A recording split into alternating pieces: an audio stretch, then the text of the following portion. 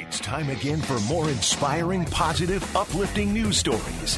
This is Kello's Good News. Okay, back in September, a stray cat crashed a couple's outdoor wedding. It wouldn't stop meowing during the groom's wedding vows. Well, the couple, turns out, are big-time cat people. So when they heard that the cat had been caught by the venue a couple of weeks later, they knew that they needed to adopt her. So the cat is now part of their family, and it seems appropriate it was part of their wedding vows.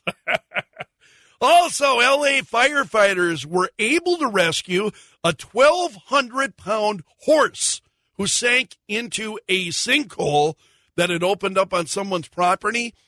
The horse was in distress, but otherwise okay. She got some carrots afterward. And the odds are long that a person's wallet that had gone overboard in the ocean would be found almost a year later on the beach. But the odds are really long that the person who lost the wallet would be the one finding it. And that's what happened. And that's a look at today's good news.